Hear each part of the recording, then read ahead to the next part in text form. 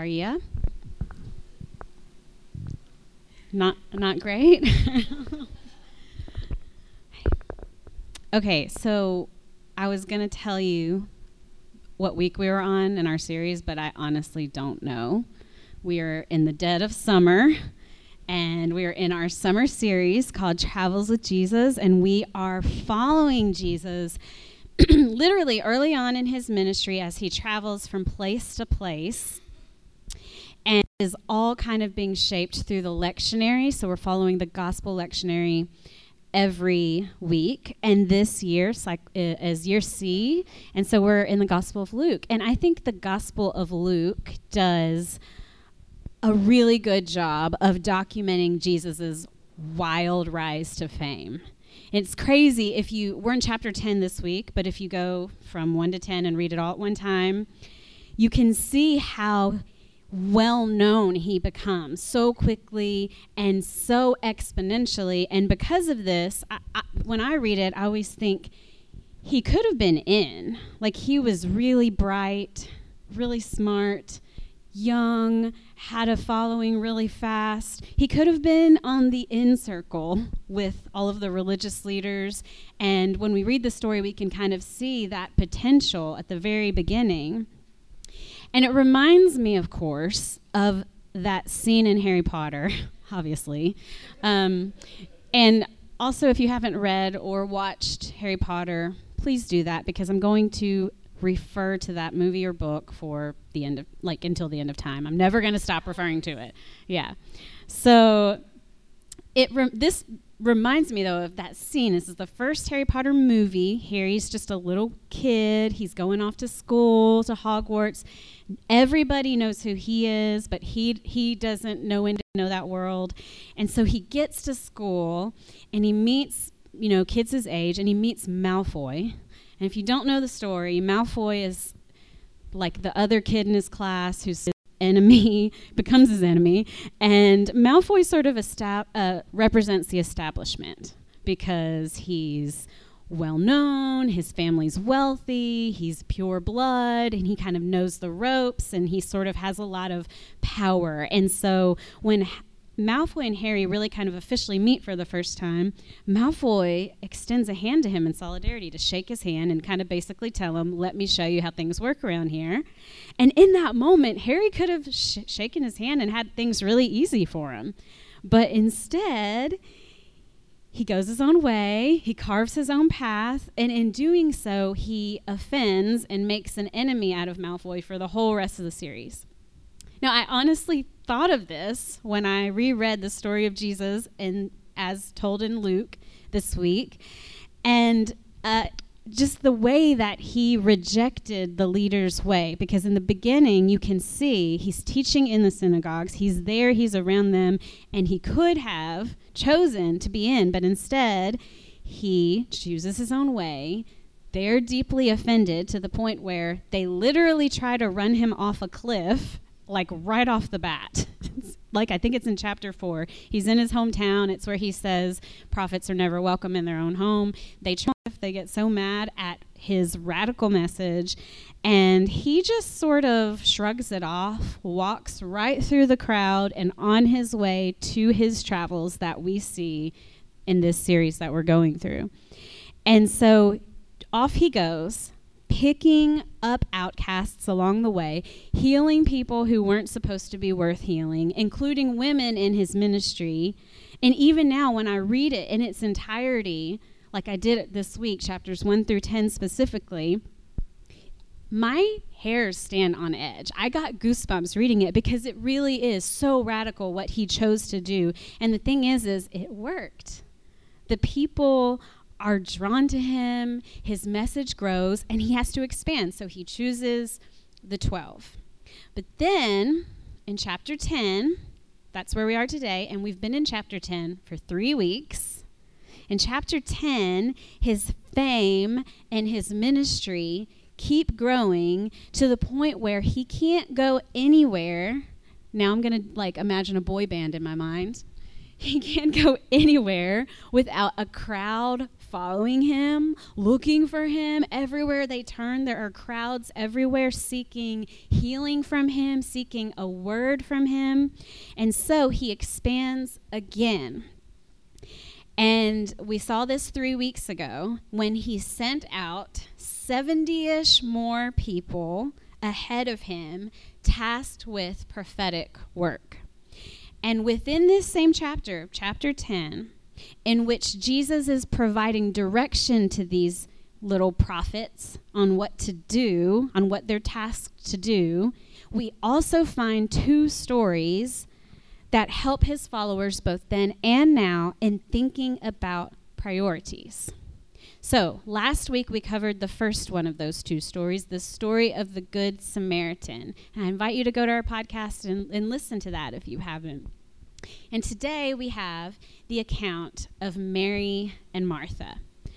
Both of these stories emphasize a rethinking of our priorities.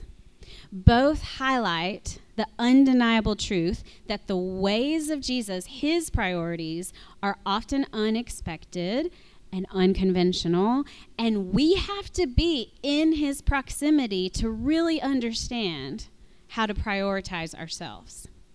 So it's really important that before all these prophets are sent out, before we go and immerse ourselves in prophetic activity, that we get our priorities in order. It's like Jesus is saying in this chapter, let me teach you how to prioritize so that I can teach you how to pray. Because that's chapter 11, Fran's preaching next week. And Jesus teaches how to pray, what we call the Lord's Prayer. Prioritize accordingly, learn to pray, to be in community with God, and then by doing so, become equipped to go about the business of prophet work.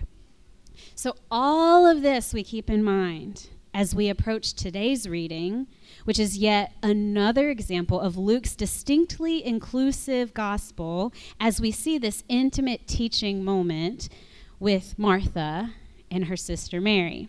Now, I've actually never preached on this story, and last week I preached also on Good Samaritan. I've never preached on either one of those in the, 8 years that I've been preaching. Every time it would come around in the lectionary, I would choose the Old Testament reading because I was like, people preach on that all the time. And let me go to the Old Testament. No one ever preaches out of the Old Testament. And so I would just avoid these stories.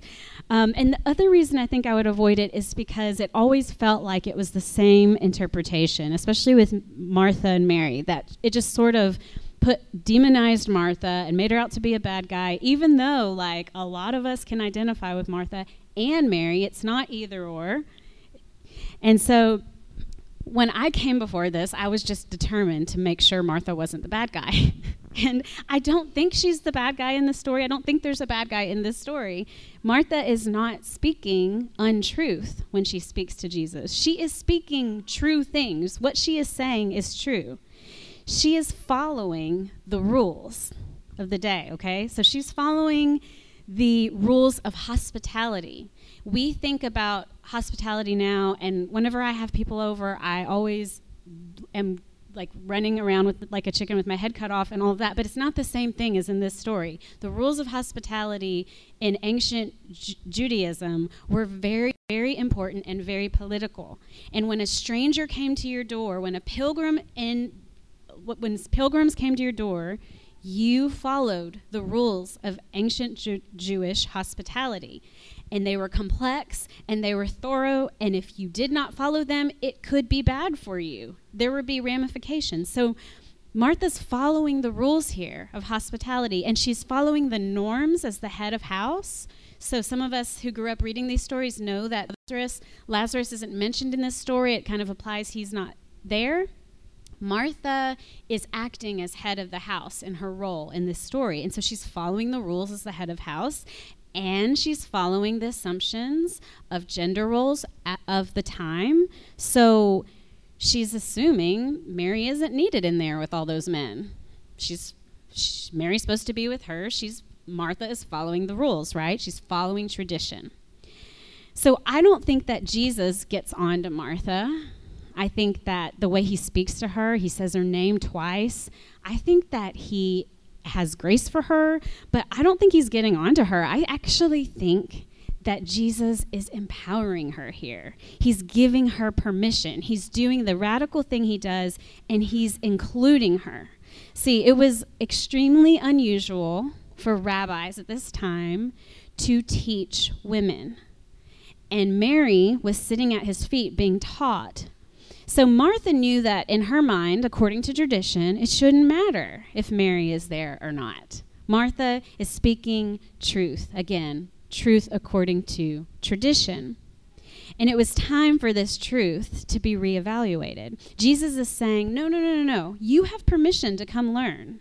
You have permission. You are empowered. You, Martha, just like Mary, have access to God things. This is huge. This is in Scripture. It tells us that we are also allowed to directly learn from God, to hear from God ourselves, to interpret ourselves. This is a huge deal. You know, we talk about the priesthood of all believers, but I just don't think it's actually practiced all the time.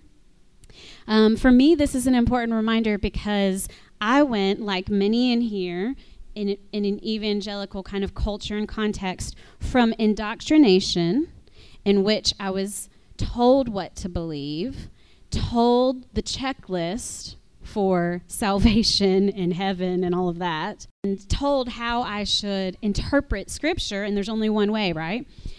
I went from that kind of indoctrination to 4 years of intellectualizing my faith in seminary. So then I got to the point where I didn't want to do devotional readings of Scripture because I was like, oh, do I have the dates wrong? Do I not actually know the proper context? And I couldn't write sermons without reading several commentaries because I have to follow the commentaries. I mean, my voice doesn't know all of that background stuff. And so I went from the indoctrination to intellectualizing, and I know a lot of people in here can relate. And I'm not saying that those things are bad. Everything we do here is to try and get us from a non-dualistic way of thinking. It's not both and. There's a place for structure as we teach our kids about faith. There's a place for being thoughtful when we do our sermons and making sure that we have facts straight. But I'm trying to trade all of that stuff in for a healthy foundational dose of mysticism. That's what I think the foundation is about in this story. This mysterious element of you and God and your relationship mattering. Your instinct, the Spirit of God living in you, having value, your oneness with God, and what you understand about God holding truth. Jesus is saying in this story, you are allowed to do that. Right doctrine, it might be some kind of a priority, but it's not the priority.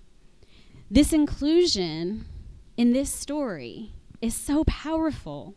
And it's not just powerful for women. How many people have heard this just taught for women over the years? Is this, oh, there's women in the story. This must be a teaching moment for women. No, this teaching moment is powerful for all of us.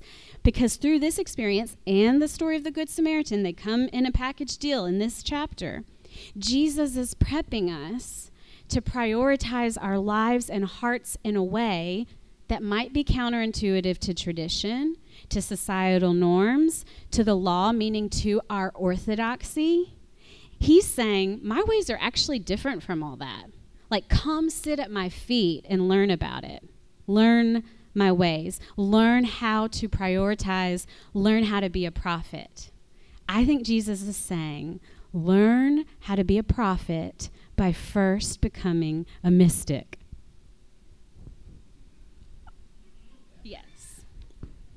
Now, I talk about prophet work a lot. That's our whole message here, by the way. The way I define prophet is this: a person who tells the truth. So hopefully we are all doing some prophet work. So, here, when we talk about societal structures being broken or being flawed in their design, when we talk about injustice, when we talk about resistance, when we try and make active change in this world, we are doing prophet work. We are telling the truth. But how can we tell the truth? How can we know the truth, live it, walk it, if we don't hear it for ourselves? if all we trust is what other people said, if all we use to shape our faith is doctrine and rules and interpretations, if we outsource all the time, that's what Fran likes to say, if we outsource our faith all the time instead of doing the work ourselves, it will not be sustainable. It will not be enough. We have to sit at the feet of Jesus ourselves. We have to make room for that mysterious oneness we will discover when we go to that place with God. Now, let me define mysticism for you, because I know that's an off-putting word for a lot of people, or you just don't know what it means. I'm going to, of course, use Richard Rohr's definition. By the way, sign up for his daily meditations, because they come straight to your inbox. And he talked about mysticism this week, and I had already started writing the sermon, so basically he copied me. But just kidding. We are on the same wavelength, he and I. He says, a mystic is simply one who has moved from mere belief or belonging systems to actual inner experience of God. See, it's not so scary. Mystery in Christianity involves the hidden things of God made manifest or revealed in the hearts and minds and spirituality of those who love God and follow Christ. See, I can get on board with being a mystic because, that tells me that I'm learning some stuff myself. I'm experiencing God myself. Now, we know that there is so much prophetic work to be done right now, right? I mean, we've been talking about the border every week. There's a resource list out there if you need ways to respond. There is so much prophetic work to be done, and it's urgent. But we have to connect to our source first so that we can learn the hidden things of God for ourselves, so that we can learn how to embody love, so that we can do that prophet work in the world. See, I think that the instinct of both Mary and Martha live within us, and I think they're both awesome instincts. They're both good. Martha, in this story, is acting as the head of the household. Her name literally translates from Aramaic to Lord, the feminine version of Lord. Martha is the leader in this story, and she's honestly getting stuff done, okay? So I love Martha. Jesus teaching Mary, mystic teaching mystic. Prophetic work.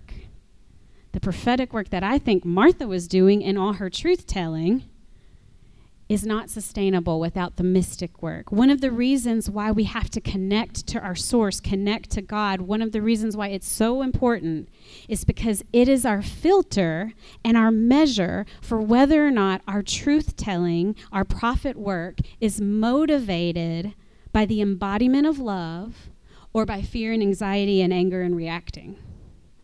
This is the important thing to note about Martha and her truth-telling. In this instance, her motivation for speaking truth was motivated by anxiety, fear that she was going to break the rules, that she was going to go against tradition, that she was going to offend somebody. But when we draw near, when we sit at the feet of Christ, that God mystery, we are guaranteed to be restored. We are guaranteed to get filled somehow. We will know connection with God, and we will be healed. Now, I talked about Martha's meaning of her name. Do you know what Mary's name means in this text? It's a variant of Miriam. In Hebrew, it means bitter. How ironic that the one whose name means bitter was the one seeking healing. That unlikely step to healing went against traditions and against norms and against expectations. Mary put herself at the feet of Jesus. She tethered herself directly to Jesus, and she got herself healed in the process. We are allowed to do the same. We are allowed to directly learn from God, that mystical element, you and God, your instinct, your oneness, your understanding matters. Jesus is saying you're allowed. And not only are you allowed, he's saying, I think you should make it your priority.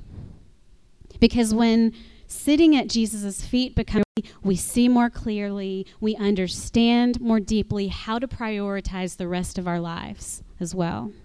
So that, there's always a so that we are equipped and capable of that ultimate prophetic work, which is unconditional love of neighbor, no exceptions.